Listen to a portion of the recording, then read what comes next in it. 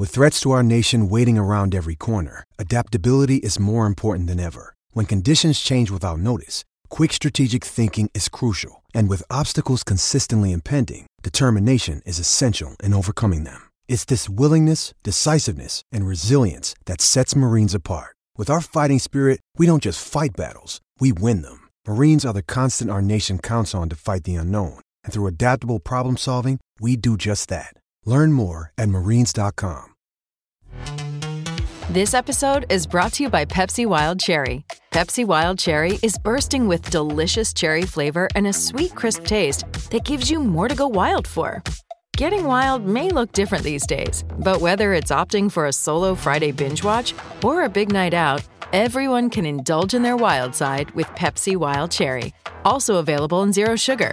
So grab a Pepsi Wild Cherry and get wild.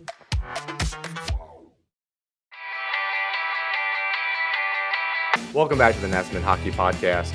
James and I we're just talking about. I surprised him with I just got a New Jersey in the mail off the eBay, and I'm getting James' live reaction on this just because it's incredible. Aren't '90s jerseys the best? Yes, they really are. People have been asking me. People have been asking me what I want for Christmas recently, and I'm not asking them to buy me, really expensive jerseys, but I find myself gravitating towards like T-shirts that have all the '90s logos and stuff on it. So, 100%. That jersey that you're wearing, I want it to be my skin. That's how nice it is. Yeah, it's incredible. So for those listening, it's probably like a 95, 96 Syracuse Crunch jersey. And it's got teal and purple, and the white jerseys are actually incredible. I just couldn't find one. The colors just pop. It's beautiful. And this is their old logo and all sorts of stuff. I'm just a hipster. But if you look over what is my right shoulder, you see the goalie masks from, I believe, like the 96 season, which includes like the old Anaheim Ducks. The Mighty Ducks and the Islanders. And it has this teal color. And I'm looking in my closet and I have the Fisherman jersey. I have this one. I have my Ducks jersey, and I have a couple Ducks jerseys. And I'm like, this teal color is just, it's so good. I love it. That's like the purple, and I'm thinking of all those teams from that time period and how ridiculous their jerseys looked. Even in the NBA, like the same color schemes kind of popped up everywhere, and jerseys were just so much better then. Like that teal Pistons jersey. Like, how good was that jersey? Yeah, like the Hornets. The Hornets jerseys were so good. I think that's the one I'm really thinking about. Is the Hornets jersey? I mean, it wasn't really wild colors, but the Orlando Magic had cool jerseys. Now, like as far as hockey jerseys go, I'll say I think my favorite active jersey might be, and it's probably because of the name, the Orlando Solar Bears. Oh, those ones are awesome. Yeah, I love those. Those are incredible. Easily, I think the best jersey, active jersey in hockey right now. That wasn't like a throwback or some mix-up thing. That's like 100% their jersey. All right, so wait, this brings me to a question about jerseys, and there's a current one in the NHL that I want to know. You know where I'm going with this already? I think so, but I want to hear the question. How do you? Oh, okay, hold on, because there was a couple things that happened recently that I could get to that real quick though. I don't know if this is what you were thinking. What do you think about the Ducks jersey that they're wearing this year? Oh, it's cool. The purple, right? Yes. Yeah, it's as much as I would like them to use the more retro thing, it's good or good enough, right? It brings a lot of that style back. I'm very for it. I agree. Like, a lot of people were dogging on it because it wasn't the original logo, and I fully understand wanting that jersey back. It should be. However, this one is so clean in its own right, and the color schemes are perfect. And despite it not being the original logo, um, that was at one point like at least an alternate logo, the front facing duck mask, and even if it was just like for like merchandise or something like that. And I love those jerseys, man. I want Anaheim to ditch the black and orange so bad, and just I even those would be fine with me. Like if they went full time with those. Yes, I think that the Mighty Duck original logo should be the jersey, but the Oh, ones that you're they're right. Yeah, yeah, they've used this before. It's updated version of something. yeah, that's what I It's mean. it's good. I mean, cool. It's actually, it looks like it's more from the cartoon than from the movie. Yeah, right. So I really like the anniversary ones that they have this year. I know it's not popular, but I really enjoy it. Now, the one that I know that you're nodding your head to are the Winter Classic jerseys that got leaked Oh, very that's not where I strangely. thought you were going, but let's do that too. Okay, now I know exactly where you're going with this, but we can talk about this one first. Um the you saw those jerseys, the leaked Winter Classics? Seattle and Vegas. Yes. So my initial reaction to the Seattle jerseys was perfect. They nailed it. Timeless. It's going to be beautiful on the ice. They could wear it whenever. Perfect. Great job. And then I saw Vegas's jersey and I said, "What the hell is that?" That was the weakest attempt. What they tried to do was that they tried to go Seattle's going the route of an origin story. Yeah, we're gonna try the same thing, and we're gonna say it's from something original in the Vegas lore. And no, it sucks. It's so boring. It's so bland. The V, I don't even like. I get Vegas sure for the V, but like, there's no, there's nothing that says like Vegas, right? If it was the V inside of the night in the original Golden Knights logo, I would understand it a little bit more, but it's not. It's not even that. So I don't love it. But It it is weird looking. The The Kraken Kraken one, they ones nailed it. nailed it. Yeah, I'll say this about the Vegas Golden Knights, and I don't know how to make it not sound like I'm being a weird traditionalist and boomer, get off my lawn kind of shit. How many fucking jerseys do they have? They've been a team for 5 seasons.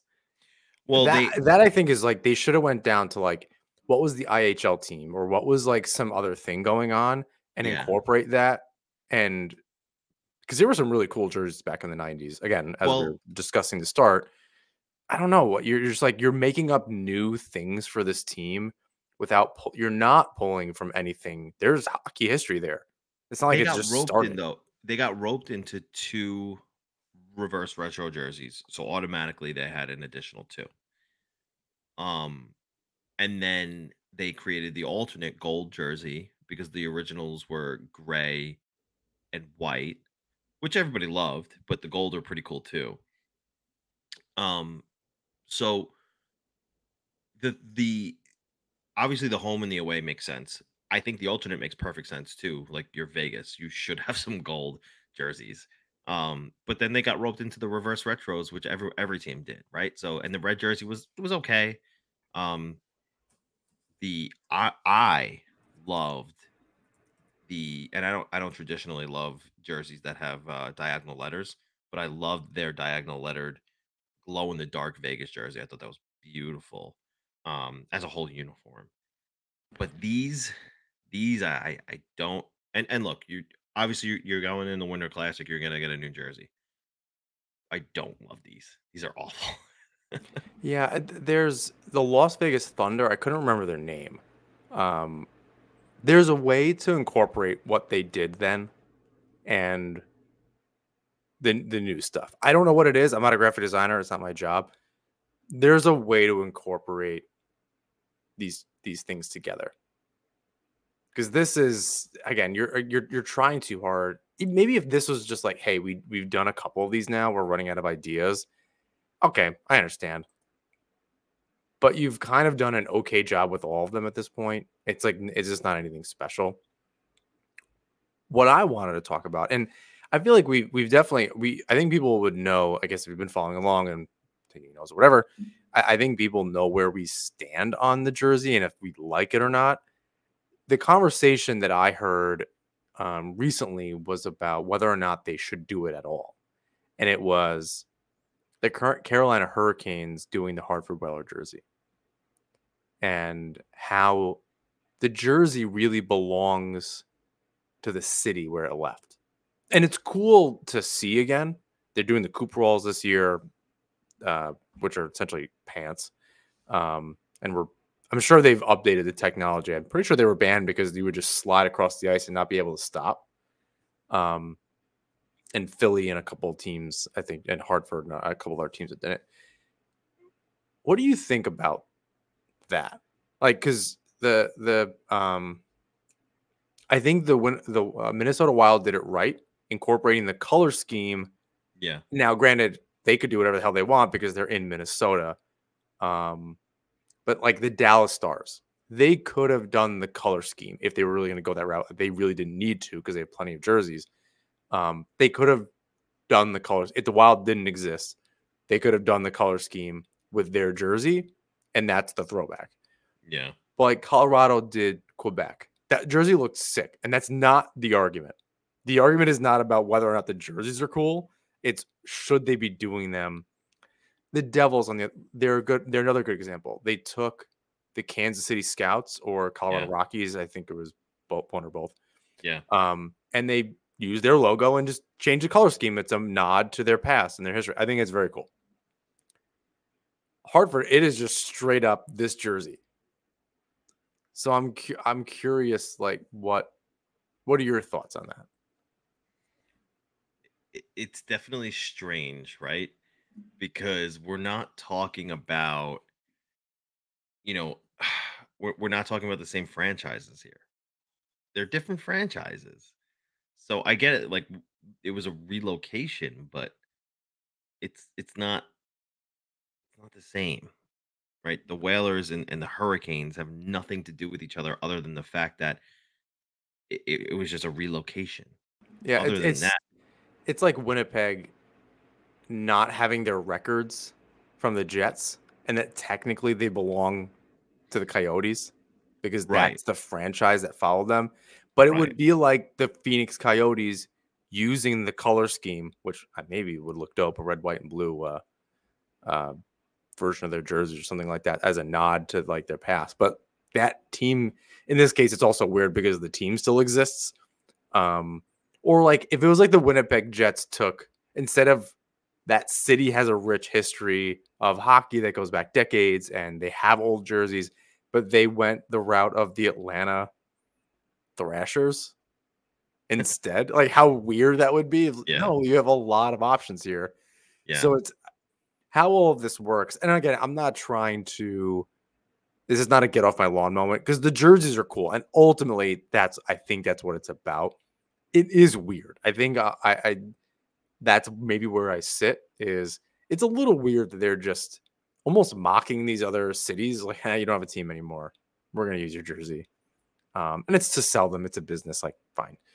I just thought that was interesting. It wasn't in our notes, but we got on the subject of jerseys. And I figured it was worth. There is another cool jersey out there right now in the NCAA. The Carolina Tar Heels. Have you seen it? You're muted, bud. Sorry, I muted myself because my fireplace is on and it makes a little rattle noise with the fan. So I'm trying to and I went back to my old mic and it's picking it up and all of that. So yeah, we haven't done that. Is it so it's a D1 hockey team? Yeah, and they took the Hurricanes warning flag symbols on the bottom of the jersey and like kind of wrapped it around theirs, but like in their colors. It's a really cool jersey if you could find it. I was just looking for it, but it wasn't popping up. Their jerseys are cool anyway. The Tar Heels, yeah, they're pretty cool. The all white is a little much for me, but the I mean, it's like Maine. it's the same color scheme. It's the same as if anyone listening played PAL, Suffolk PAL hockey. It's a very similar color scheme to that. I like wearing those colors. It was very different for me. I can't find them here, but I'll definitely look after the show.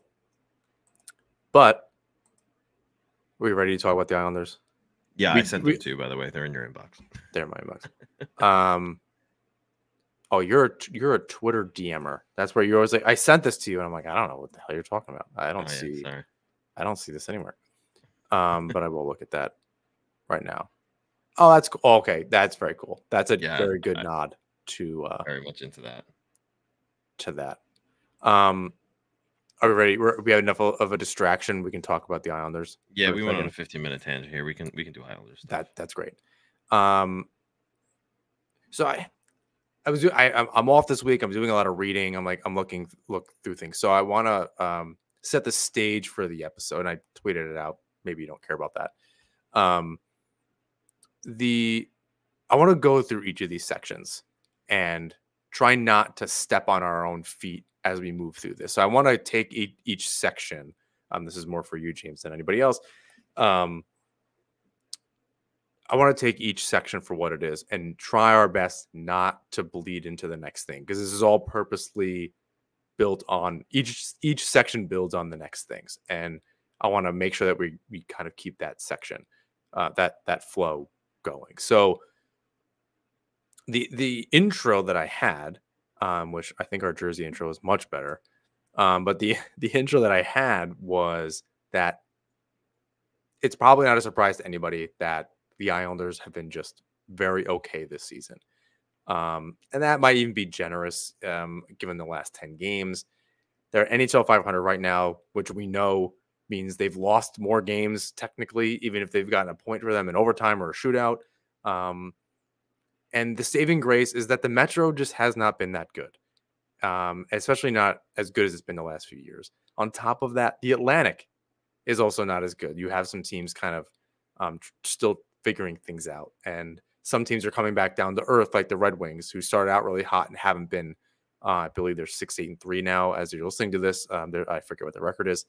So wild card spots are also available. So I thought that was important to kind of like set the stage of the season. And I know this was a topic on Twitter earlier today about an article that was written, and how this is Shayna Goldman's article that we're gonna start with talking about. That said that they're 20% done with the season so far, or close to it, but they're at risk of losing the season. And I don't think that's wrong. She's ringing the bell. It may be a little bit of an overreaction. I don't think anyone wants to really believe that. And there's a lot of hockey left. 82 games are a lot. There's still plenty of hockey to be played, but the position they've put themselves in is one that they have a lot of catching up to do. So that's setting the stage. Did you have a chance to read this article?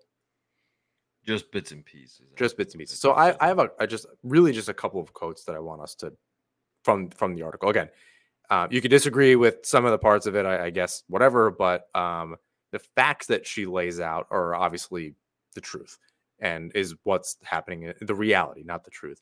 So I just something to kind of talk about. And I think it builds on our episode last week about the Islanders' identity and where they are and what's kind of happening and what needs to change. I read a couple of articles today, and it helped me kind of figure out what the problems ultimately were. I don't know how to fix them. I'm not an NHL coach, but at least where we can kind of get started. So Shayna Goldman, like I said, wrote a great piece for The Athletic. We have some information here. And some of it was how they're losing games. And I'll add one extra thing here. Stephen Rosner, Hockey News, NHL.com. He also laid out something that I thought was really important.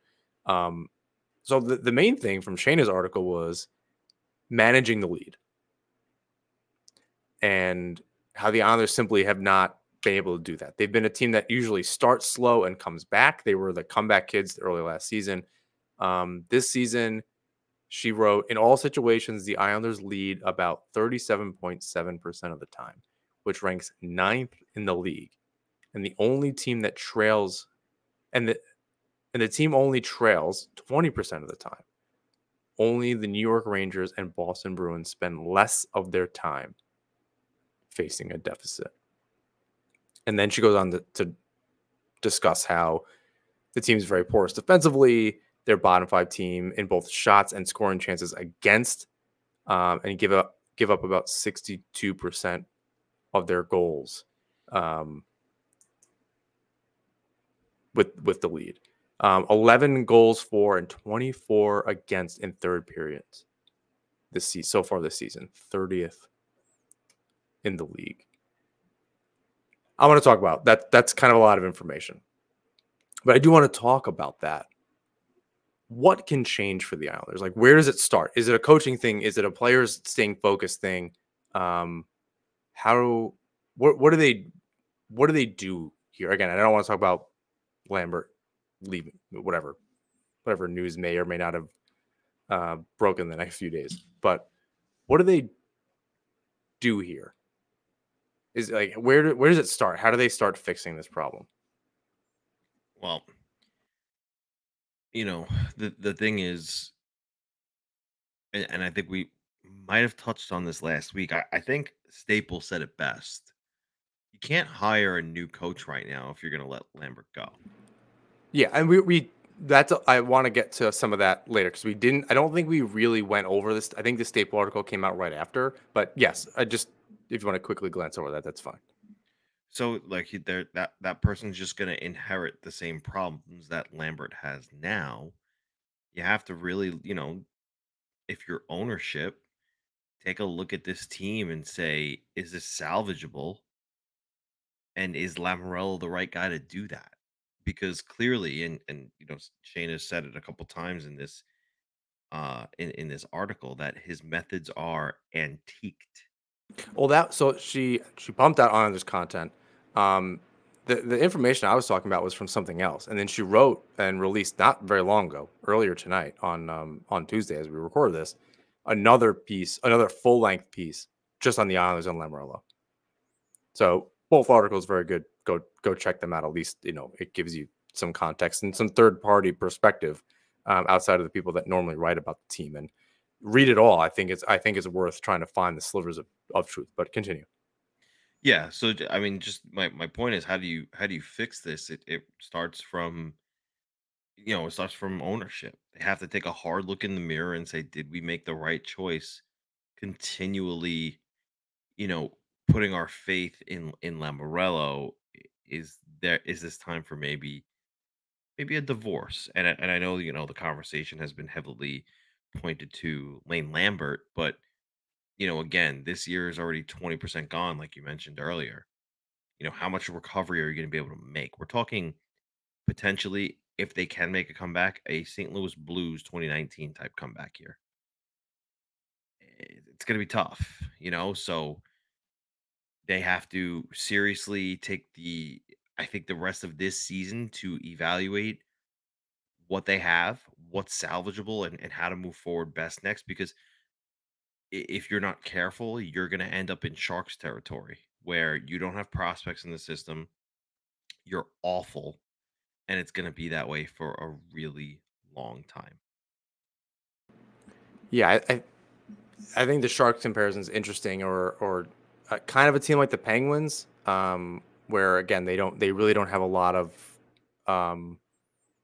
the future after the Crosby, Malkin, Letang era is going to be difficult.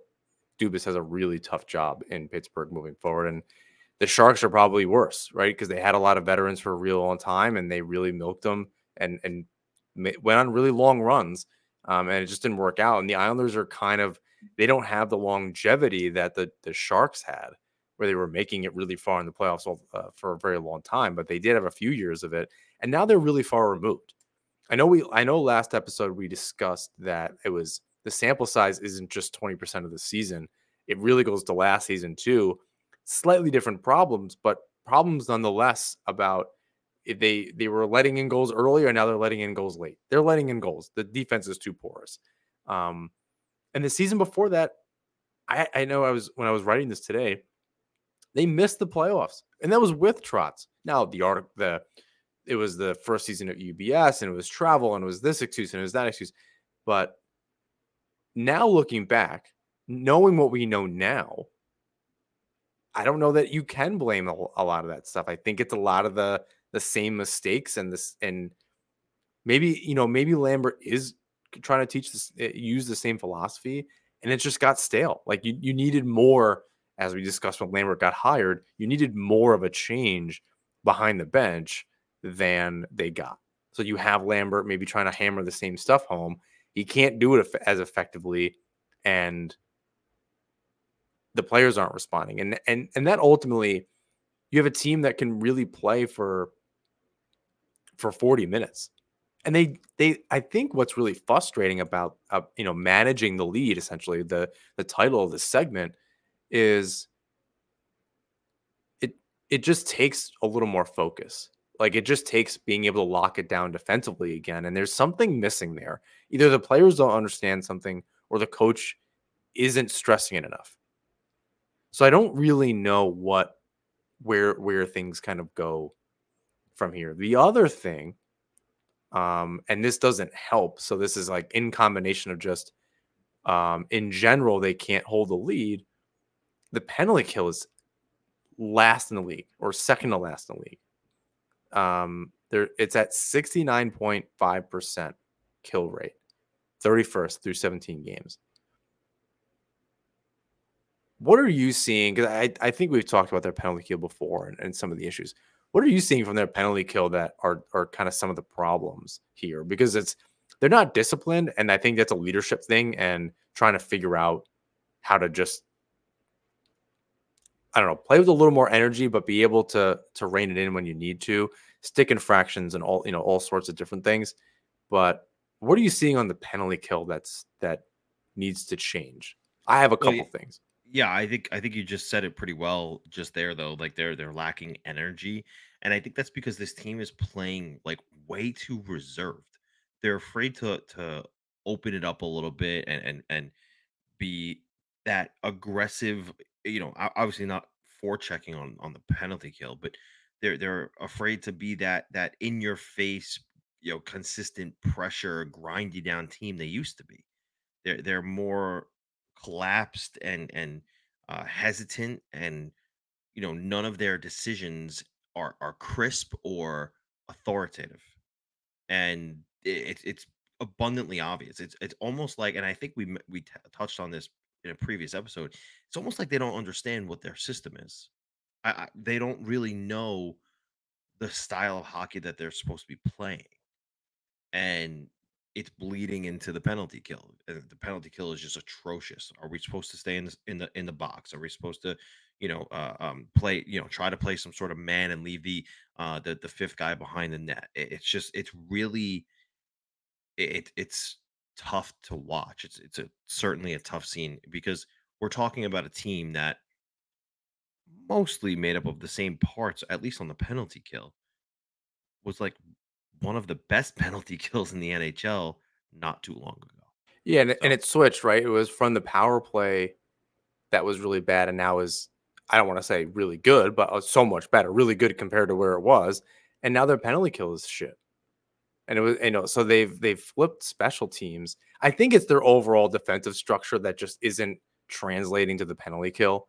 And I don't know if it's the assistant coach. Is it Hula? I can't remember the guy's first name. Whoever the assistant coach is that presumably on Huda, in charge of the penalty kill, it's just not working.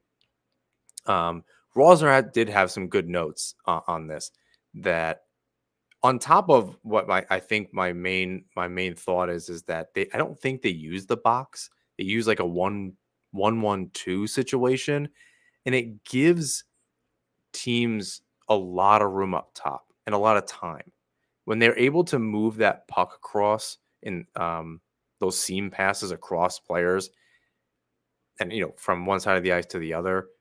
They just have so much time because you're trying to outskate the puck. And we've talked, I think we even said this last week. Sorry that we're repeating ourselves. You can't outskate a pass. I remember coaches telling me that. And the Islanders on the penalty kill are trying to do that. They're trying to outskate a pass, and it just doesn't work. You see Clutterbuck or Cizikas or whomever hinging on the top and running back and forth across the entire width of the ice, and you're never going to get there in time. You're simply never going to get to that puck in time and put the necessary pressure on. So in addition to I think the overall structure, the breakdowns as Rosner pointed out is they can't clear the puck effectively, which I've definitely seen plenty of times. They're being lazy with clears. Puck is not high and hard off the glass. All the very basic things that everyone's heard that's played the game, or that even if you just watched it for a very long time, these are basic concepts that the Islanders just aren't doing. They're not taking the space that they have to be. Pelech used to be really good at this and be able to just step out from behind the net and not just throw it blindly up the boards as hard as you could, but actually finding the seam and throwing it up the ice. They're not able to clear the puck. They're flubbing passes to the point where it's not a mistake. It's not a stick breaking. It's not a this where it's like, all right, it's a lot of bad luck. It's a little bit more than that. They're not making changes. They're not making positional changes based on where the puck is. Too often, they're worried about their position instead of how to adapt when the puck moves. So they're worried about being in a specific place rather than, okay, they're changing. It's like when you see in a football game when the offense makes a change and the defense adjusts. The Islanders defense just isn't adjusting to whatever the power play structure is. They're going out there with one thing in mind, and every team has a slightly different structure, and they're just not able to adapt. And I think that's on the coaching, doing your homework. How do they set up their other teams? How do they set their power plays up? How do you make those little tweaks? And how do you do that in practice or in tape or whatever, so that your penalty killers know where they need to be on the ice and how to continually adjust throughout the penalty kill. I think, as you said, they're not physical enough. I definitely agree with that. They're not getting that's in front of their own net. They're letting those seam passes across, and then the player's wide open. They have backdoor passes or whatever, especially in front of their own net. They're not nearly as physical. And that was something that Scott Mayfield was great at. I mean, he, for the most part, still is. It's not happening on the penalty kill. I don't know that maybe he's not out there. I imagine it's not going to be Aho and Dobson on the penalty kill. So I imagine it's the four guys, Pelech, Pulak, Romanov, and Mayfield. Mostly really tough players. Pulak might be the one that's the least tough out of all of them, surprisingly. And he's not a small guy. And it's not a knock against him. It's just the other ones are I think, much, much tougher. It's just not like they're just not doing it on the penalty kill. And really, they're not doing it 5-on-5. They don't have that energy, not the hate. There's just not that desire, that hunger. They're missing something. Again, that was part of the conversation last week about their identity. I thought it's just really, I think, affecting their penalty kill as well. Yeah, no, I agree. And, again, it's just not an identity that we're used to seeing with this team at all. I don't even think there is one. And that's what we said last. That's what we said last episode. Last week. But the point is more that, yes, there isn't an identity, but we're so used to their identity being so grinding and in your face and forechecking that this is like shocking to see, not a step back, but like a jump backwards in whatever is going on here. Yeah, it's like they had in other years and other iterations of this team over the last 10 years, that was the one thread, that energy, that tenacity carried through, no matter who was on the team. And it's changed dramatically over 10 years.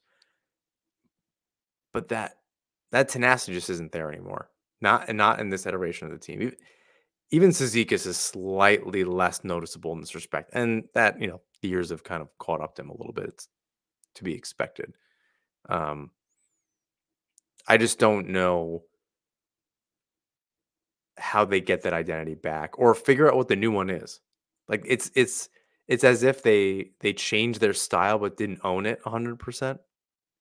Like they're hesitating on being this new version of themselves, and they're kind of like half-assing it because they're a little unsure. They're hesitating, and I think even Dobson said that in a lot of instances that they're just hesitating. Um, and they need to be more comfortable. They need some confidence. They really need to go out and this week against the Flyers beat them twice. That changes their fortunes. That the Flyers are ahead of them in the standings. It's 4 points. They're still really close. I think those are who knew that these games would be really really important. But here we are, and it's early in the season, and they have to play like it's March. They seem to figure it out, and like at the end of last season, for a change, they were really good. They really need to act like the end of the year is the trade deadline or something, because it just, like Yeah. you said earlier, it just can't go on much longer. Yeah, I mean that's the thing though. Like you're right. Like it's crazy to say that they've lost how many in a row and they're not out of it. So um it's if there was ever a year for the Metropolitan to just be wide open as it is, I guess this was the year for them. Because I mean, look, Washington's up there with 2 games in hand and 3 points ahead. Philadelphia, I don't understand how Philadelphia's up there, but they are. I guess they're just playing hard for torts, but they have the Islanders have a game in hand on the Flyers, so it's interesting. Like you tend to think too, some of these teams are going to regress to the mean. Like the Devils are going to get better, I think.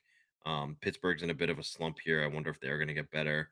Um, I tend to believe that the Capitals and the Flyers aren't going to stay this good, so maybe things are going to normalize. But that puts the Islanders in a situation where they're competing with the Lightning in a wild card spot, or the Sabres, who are trying to make a jump this year. So they're in a predicament where they don't have that much time to sit here and evaluate.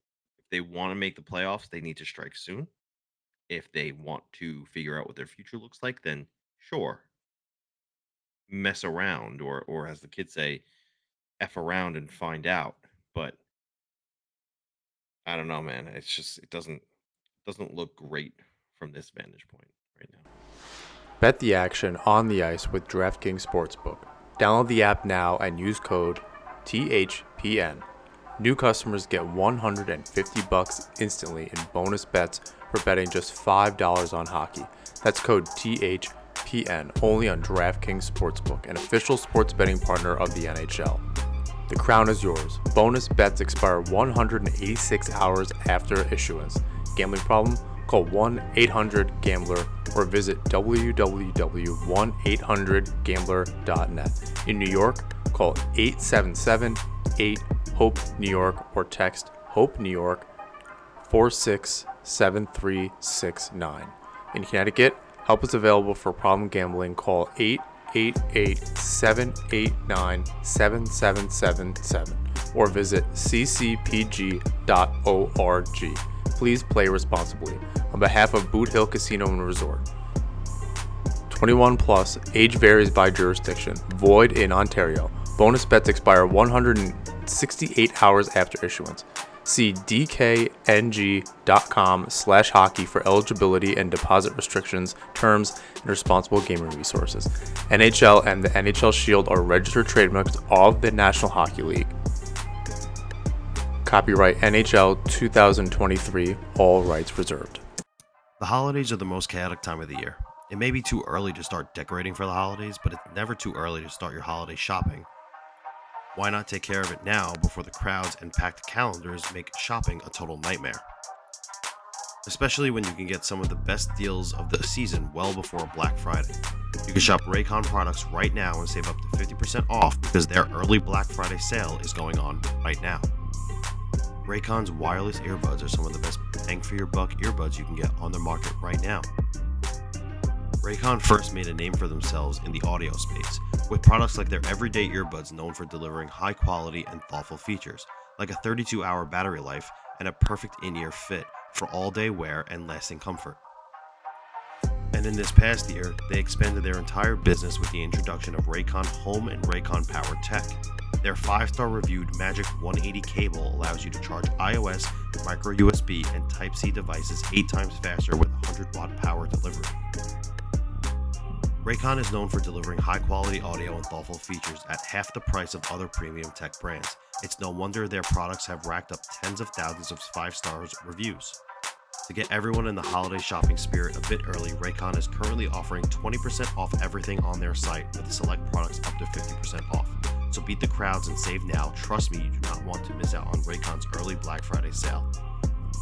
Hurry now to buyraycon.com/THPN to get 20 to 50% off site-wide.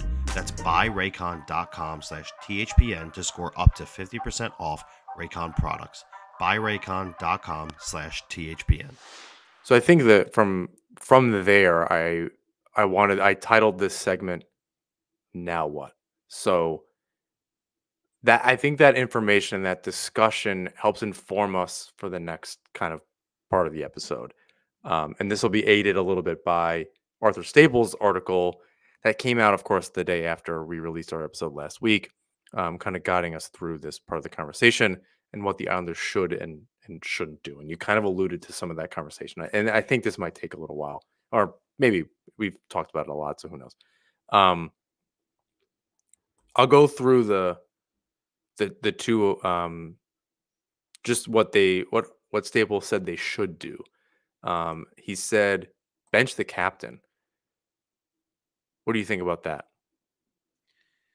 Well, I mean, he certainly hasn't played well, even in a decreased role, right? Because we've always said less is more with him. But I don't know.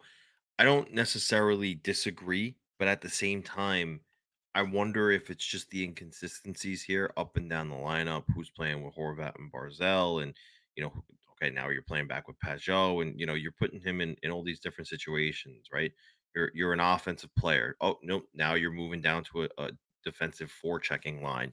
The majority of your starts are going to happen on the fly or in the defensive zone. Nope, now you're back up and now you're starting all in the offensive zone again with Horvat and Barzell. And it's just, I think that's too much inconsistency in a player's game to continue to succeed. Now, granted, I get it. His price tag is certainly an issue versus how much he's producing. I get that. Maybe, and sometimes I do understand, like, look, you're not producing, you need a night off. Go take a rest, watch from above, study the game, and let's come back next game and reevaluate, yourself and see where you're at. I believe in that. So if they need to give him a night off, sure, go for it. But give the guy some consistency. What's his role? Tell him. Just because he's the captain doesn't mean he doesn't need a little bit of leadership too. So somebody needs to let him know what his role is now, because clearly, look, if he's not going to be the 28 to 30 goal scorer he has been, then what is he there to do?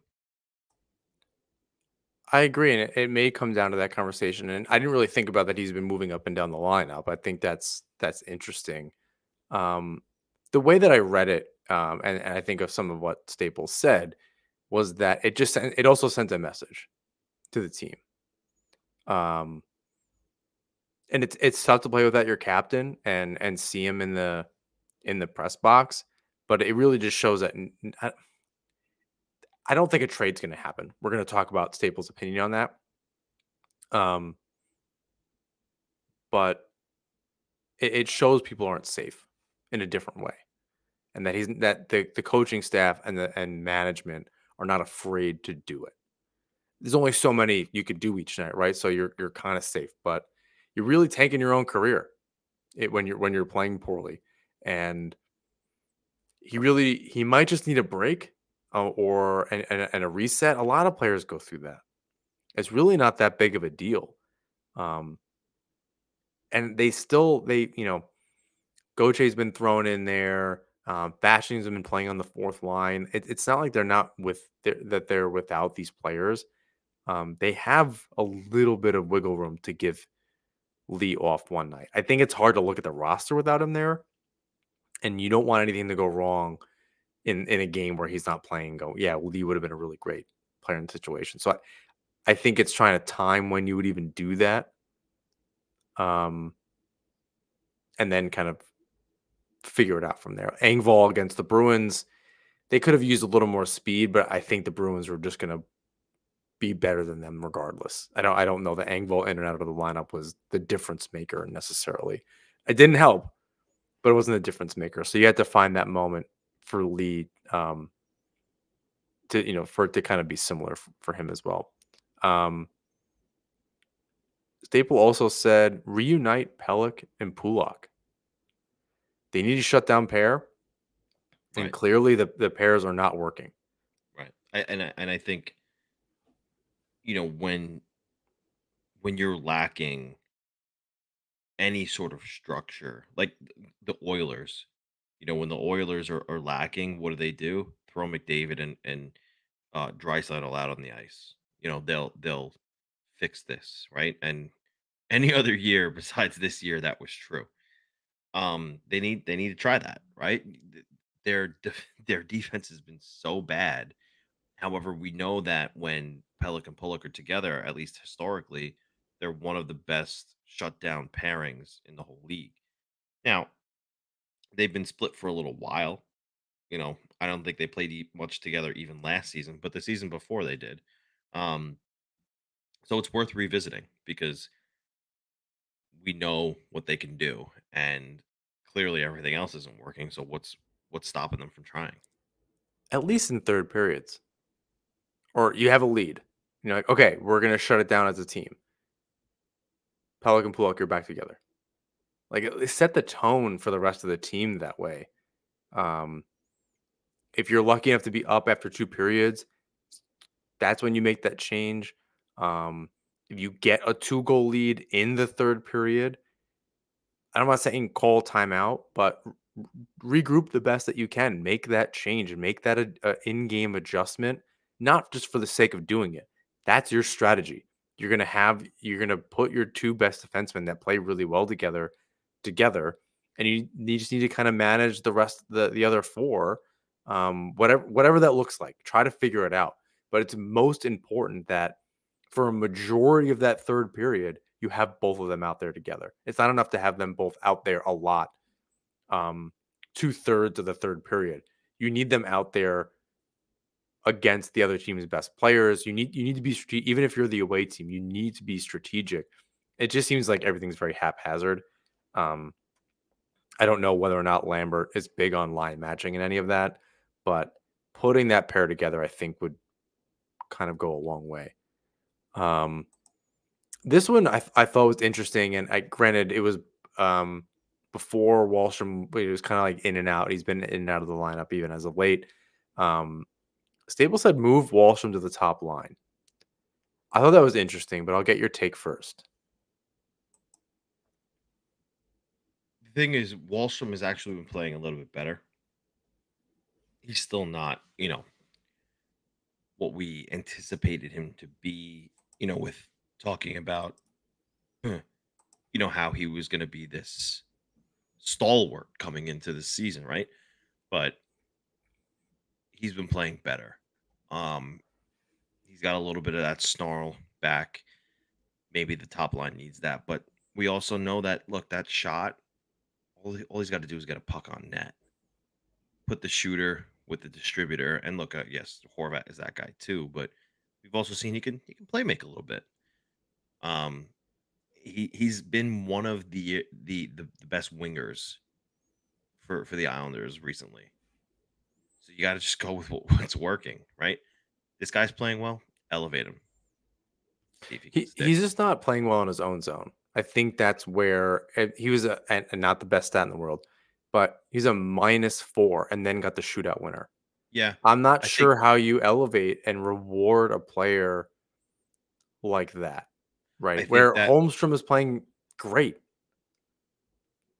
I don't know that that's yes, the right move necessarily. I'm going through this right now with the Devils and Alexander Holtz, who's not playing well in his own end, but they elevated him. And the thing is, with his specific skill set, his repertoire, you put him around players who can carry the load, and his skill sets suddenly begin to emerge. And the guy's scoring. So I think that Horvat and Barzell can carry the load. You don't really need to play much defense when the puck is on the end of your stick. That might be the mentality there. And Wallstrom, all he's got to do is get open in the offensive zone, and one of the two of those guys can feed him. I think that's the mentality there. Yeah, I think it's hard when Holmstrom's playing well.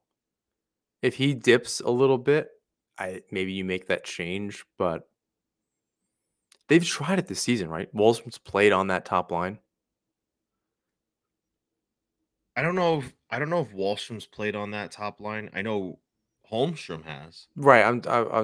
Oliver. The last names are getting a No, little I know, confusing. I know. Yeah, but I feel like he's played up there. Either way, I mean, granted, Holmstrom did not look good to start the season.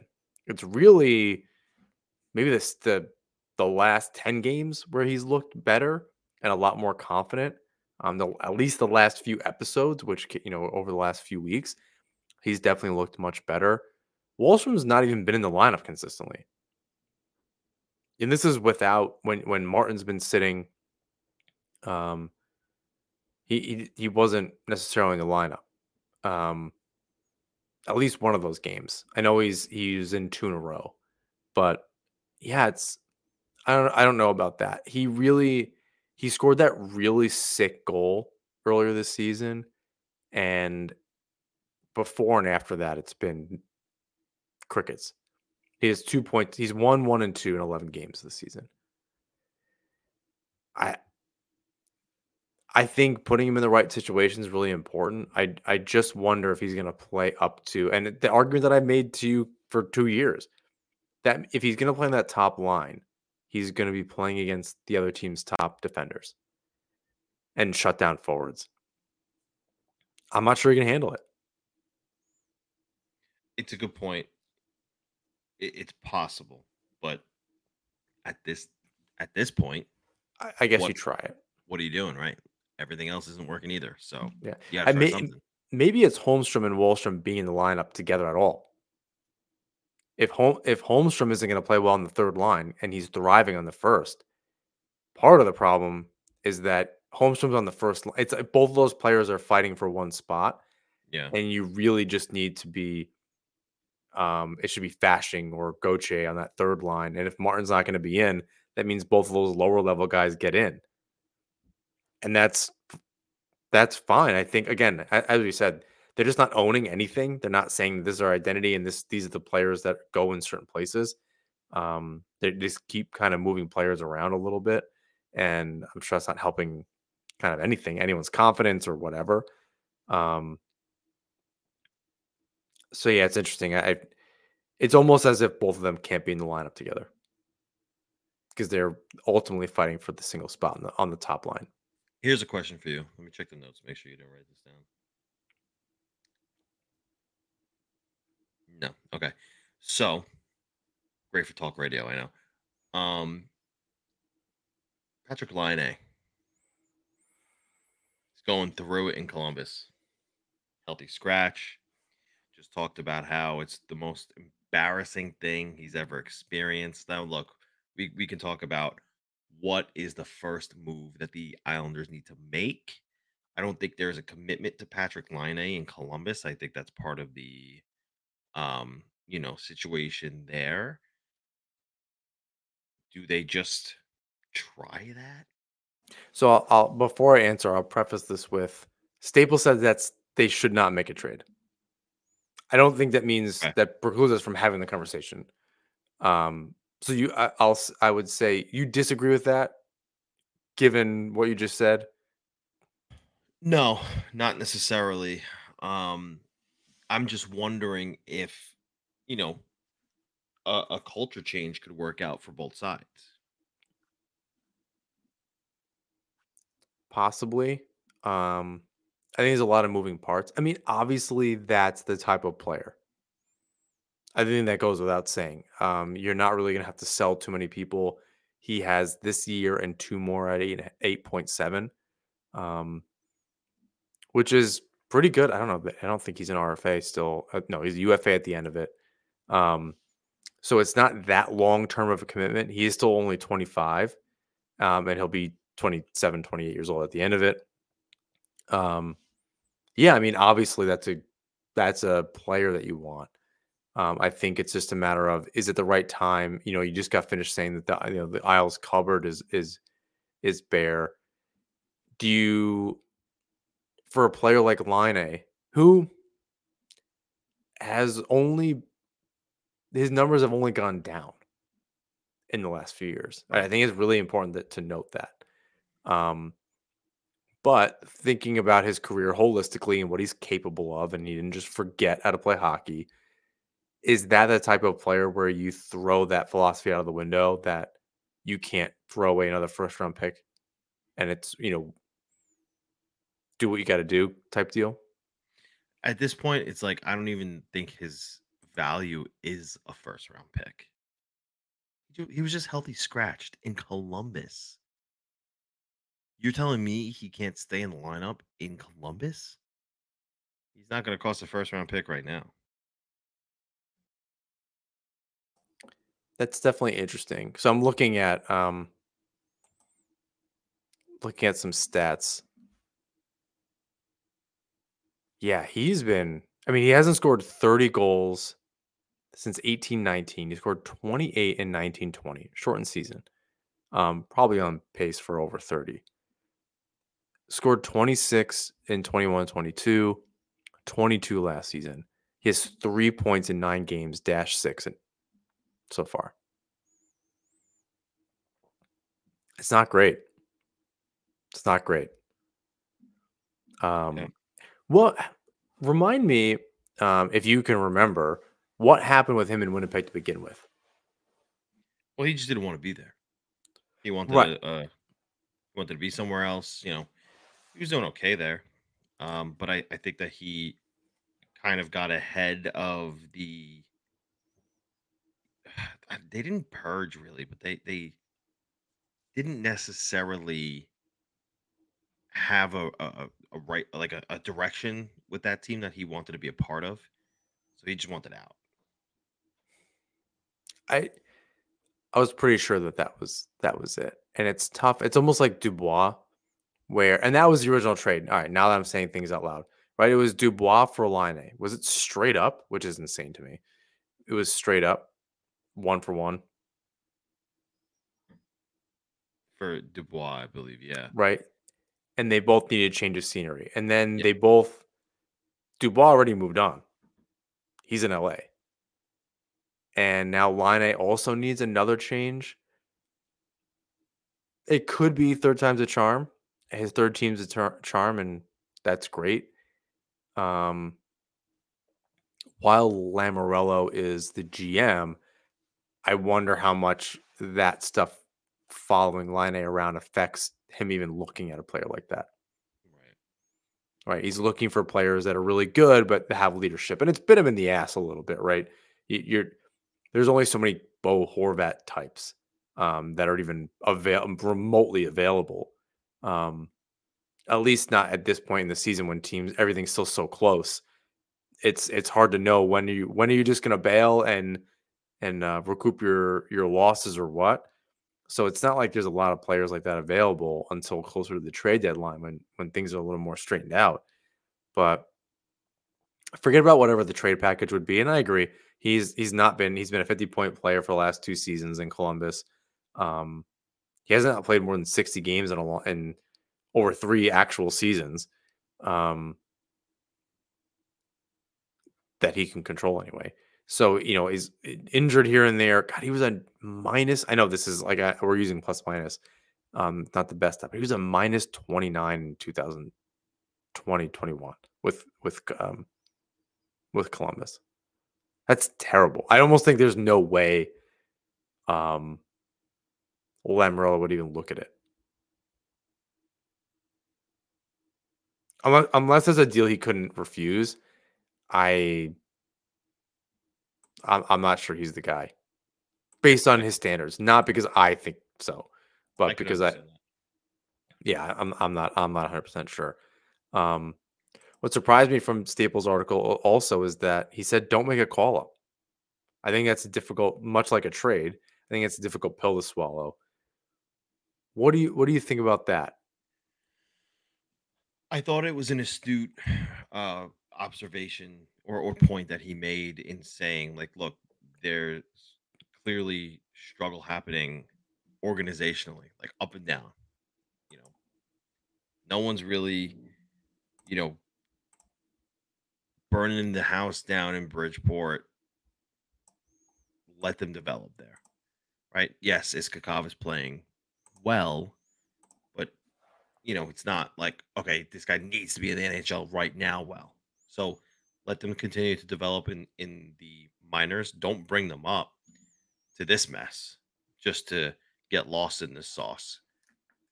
They need to, I think, as Staples said, continue just developing there and be put in a different situation when the time calls for it. Like, okay, now you're playing well and we're having success. We need a body though. Sure, here's your chance. I don't think right now is that time. I also think in addition to that, the only player that can go through waivers, or its waiver is exempt, is Holmstrom, and he's playing well. So there's almost no move that you can. I believe he's the only player, Yeah. and so you're gonna send him. You're gonna send him down. Yep. You're That's not true. you're not adding to the roster in that way. I thought that I can't remember if that was in the Staple article or not, but that's what I was thinking about afterwards. Was I agreed just kind of for a different reason or for an additional reason that you don't really have any moves that you can make, which I think is a Lamoriello problem. I think it's interesting that you need a mix of young guys on the team, if only because it allows you to kind of send some players down. Um, I'm sure if they could send Wallstrom to Bridgeport to get a hard reset and just get some goals under his belt, they would have done it.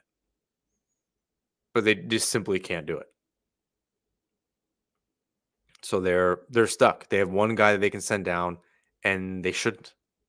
Yeah. On top of the reason that you and Stapler are discussing, that let them do their thing, let them marinate. You don't need them to get thrown into this mess and have that kind of pressure. Let them continue to do their thing. I know they're not playing it extremely well as a team, but you can have some good individual efforts, and that's definitely worth it. Yeah. The last shouldn't here, and then we're close to wrapping up here, was he shouldn't bring in a long-term coach. And it's difficult, but I think there's an answer. Yeah. What are your thoughts on that? You No, touched on it a little bit before as well. again, and it's funny. I was actually talking to him about this. He was at the Prudential Center the other day, and yeah, he brought up some really good points. Like what what are you going to hire somebody new and just have them inherit this problem? It's like I said earlier, like the organization needs to take a hard look at the bones of this team right now. What can they pick apart? What can they put back together? And how can they do that the right way? Just because, again, you're not escaping these contracts. Sorokin 8 years, Barzell 8 years, Horvat 8 years, like all these long-term contracts, you're not escaping. It's really not that many at this point, though. I mean, yes, there's a few, but like Nelson's running out soon, Lee's running out soon. Even Pelican Yeah, but Pulak, I think they're so here now for a little while longer, but not Pelican like Pulak have 2 years. 6 and 7 years left. Left? Yes. I thought they signed those deals longer ago than No, no, no. maybe I'm remembering. They signed years early. That's the thing. So they still have 6 and 7 years left. Maybe that's including this season, but I mean, Even still, that's okay. I mean, yeah, 5+ years with a lot of players is something. right. So you don't have the prospect pool to rebuild. You don't have any what sorry, well, what you do have on the roster isn't working. So you're in a tough situation right now where you don't have the flexibility to make these moves, right? Now, here's the thing, right? If they hire a coach this year that is permanent, what happens when they have the same outcome? Whose fault is it? Are you firing the coach again? right? So it's like, why hire a coach, bring in an interim, evaluate what you got, and move forward? Because look, if you look up and down your roster and you evaluate, like, look, maybe it's time to change things. I mean, look, you can elevate a rebuild. We saw it happen with the other New York team, right? They did this with Artemi Panarin signed. They did this with Mika Zibanejad there. Chris Kreider was still a member of the team. They literally put a letter out that said, "We're going to do some things that are going to make you uncomfortable," and they did it. And now here they are in first place in the Metropolitan. They were in the playoffs last year, obviously first round loss, came back with a vengeance. Got lucky along the way a little bit, although those draft picks, are they working out? Jury's still out on Kako and Lafreniere. But the fact of the matter is that they made some calculated moves, right? Traded Ryan McDonough. That was a bit of a shock, but they did it, right? Stefan Lundqvist is gone. Like huge franchise players that were there for a long, Right. long time. So I look at this team and I say, do they have as many pieces that could be helpful as part of an accelerated rebuild? And if you want to call it a retool, whatever. Look, are you going to like it? No, but Brock Nelson's going to net you certainly some sort of a return for an interested team. He's on a team friendly contract. I think he's got 2 years left after this season at $6 million, and the cap's going up. So you're talking about almost like a $3 million deal in the new salary cap when it goes up, and he could score you 30 goals. So go get a top end prospect with that guy and start rebuilding. Yeah, I think what's really frustrating about having this conversation is that the team is. I'm going to contradict myself a little bit. The team is good, but for 2/3 of the game, like what they actually need to fix is, I don't think it's the offense. I really think they got to try to find something on D. They have to. There's something missing there. I think Sorokin is not playing like a robot in a good way where he's unstoppable.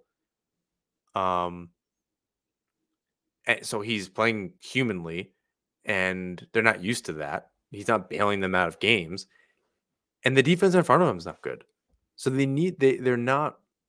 That's where I would concentrate it. I think the forward group, for its faults, are actually not that bad. Like they're scoring goals, and they can't protect the lead as a team. And that's why I'm saying that they can do this the right way by taking that blueprint the Rangers did in however many years ago that was and trying it themselves. If I don't that's the think it route needs to they be end up going. I don't know that it needs to be quite that serious of a change. Like I don't know that it's even a rebuild on the fly So- or anything. Like I really think it's just So what do? you have to add your D. I don't think it's adding your offense at this point. They can score goals. Who's the defenseman? I mean, Who's the guy? That's also, like we said, we joked last week. This is also not our fucking job. Well, it's not our job. You're right, but I'm asking you, the coach stays? Yes or no? No, I think you bring in a guy like Boudreaux, who's only had a losing record with the Canucks in his last season before Boudreaux, getting. I think in the CHL, I don't know that they're going to let him go. I don't know. Whatever. I think you figured that out. You're the NHL. I don't know. There's got to be a way to make that happen. But he's had one season with a points percentage under 500, and that was his last in Vancouver. Players like him. He's been a good coach throughout his career. Management. Is he the new head coach or is he interim? Interim. And then you see what happens. They, kind of do what they did with Waite. Okay, and they just so play out of their mind, maybe you consider it, but at least you do it now.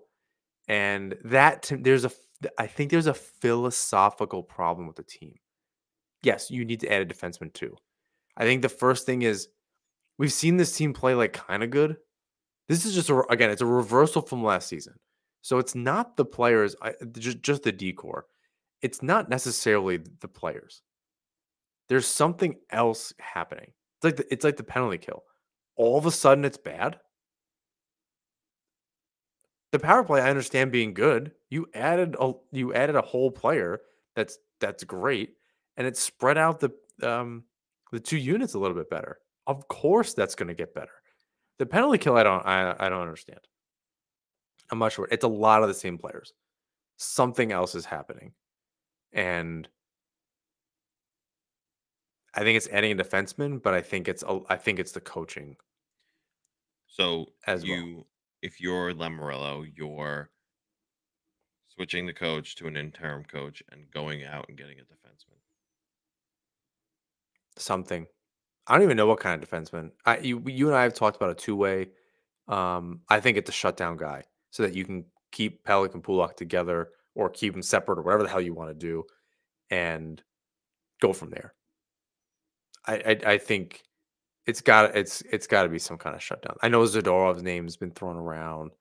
I don't know about in any connection to Calgary. I don't remember that they've made a move. The Honors and the Flames have made moves together in some time, or if ever. Other than was it Hamonic, but that was feels like a generation ago. So I'm not sure who, but something needs to change. Whatever the makeup of the defense core is currently isn't working. Obviously you keep Dobson around. I think the odd man out is Aho. Yeah. That to me isn't working. The next one after that is going to be Romanov. Mayfield's here too long. But Romanov might be the seventh guy soon or something. He's the next one on the list. Your Pellick and Pulak are not going anywhere. Mayfield's not going anywhere. Dobbs not going anywhere. So you're looking at two of the guys. I think you change out Aho before anything, just to give you a different look, at the very least. And it's no one internally. Salo's not going to give you that different look. Grant Hutton, I guess. Paul Adu, maybe. But like don't make a call up. I think I agree with Staple there. Let them do their thing. Use break glass in case of emergency type deal. I don't know. You try to figure something out. Those two players are circled for me as I don't know about the problems, but maybe they're the scapegoat. It's just not working. So you have to do something. That's just the nature of building a team. It's not working. I can't do anything with four of them. You don't have to. And between the two of them, it's you don't have to be faster than the bear, just not your slowest friend when you're running away. You know what I mean?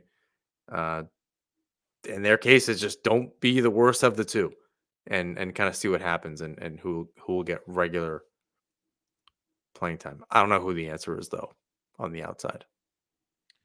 Yeah, I totally understand. I get it. I left room here for any kind of Lambert news, but that didn't materialize.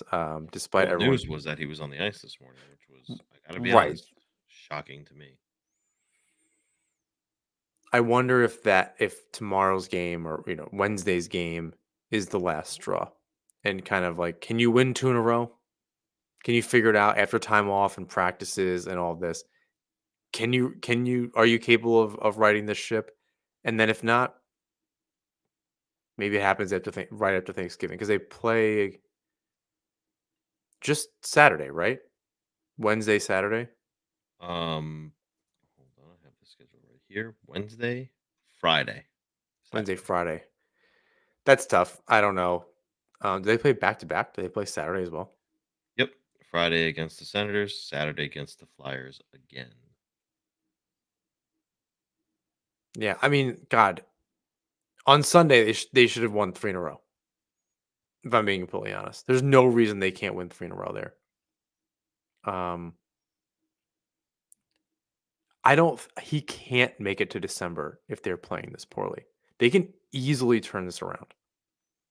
There's so much time left, but he can't make it into December if they keep losing games.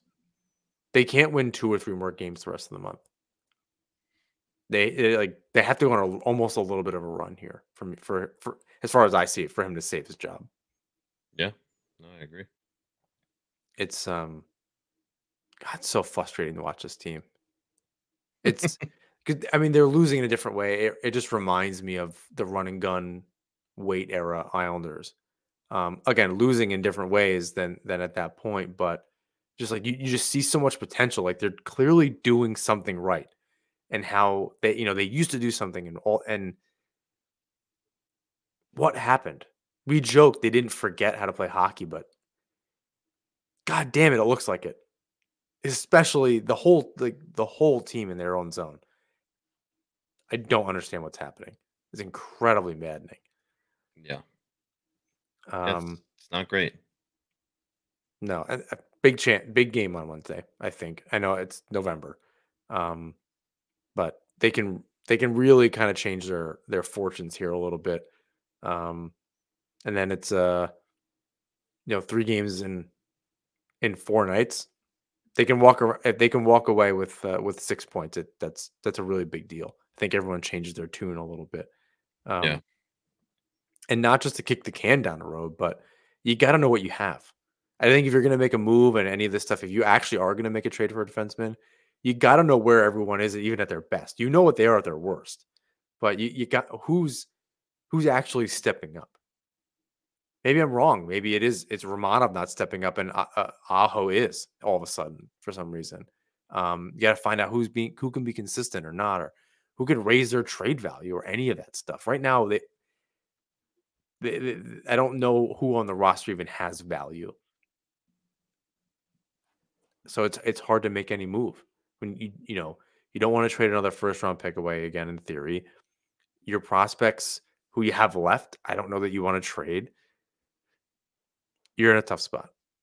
So the players on the roster have to raise their trade value if the Islanders even want to do anything. So the Islanders playing better to end the month does not mean that a trade won't happen. correct. It could mean the opposite. That they've either earned the trade or there's actually value. People are seeing value in a player, and they can actually make a move and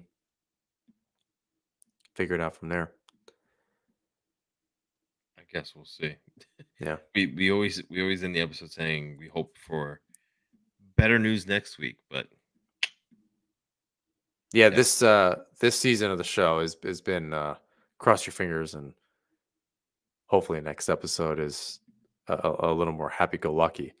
But yeah, as of late, it's been a lot of the same, and I'm trying my best to bring different perspectives in so that we can discuss it, because there's only so many times you can be like, they're not focused and they suck. right. I'm not really sure where there's not a lot you can say. So bringing in some of these other pieces, I think is helpful for us to kind of break it down a little bit, even if they go against the grain of what we think. But we'll check in next week after a few games, and we'll see where everything lands. Any closing thoughts here? No, just you were right. This weekend by Sunday they could have won 3 games. I mean, look, Philly is hot right now. 2 out of 3 of those aren't going to be easy matchups, but they certainly are winnable because again, I know that the Flyers are playing well, but they're not this juggernaut. They're just a team rallying behind a coach He's out of his mind. who's out of his mind. Right. So All right. Well, please rate, review, subscribe wherever you listen to or watch the show. You can follow us on Twitter, Instagram, Threads, YouTube at Nassman Hockey. You can find James' work at New Jersey Hockey Now and the Fourth Period. James, bring us home. Bring us some luck here. yeah, until next time, good luck, guys. Like, figure it out.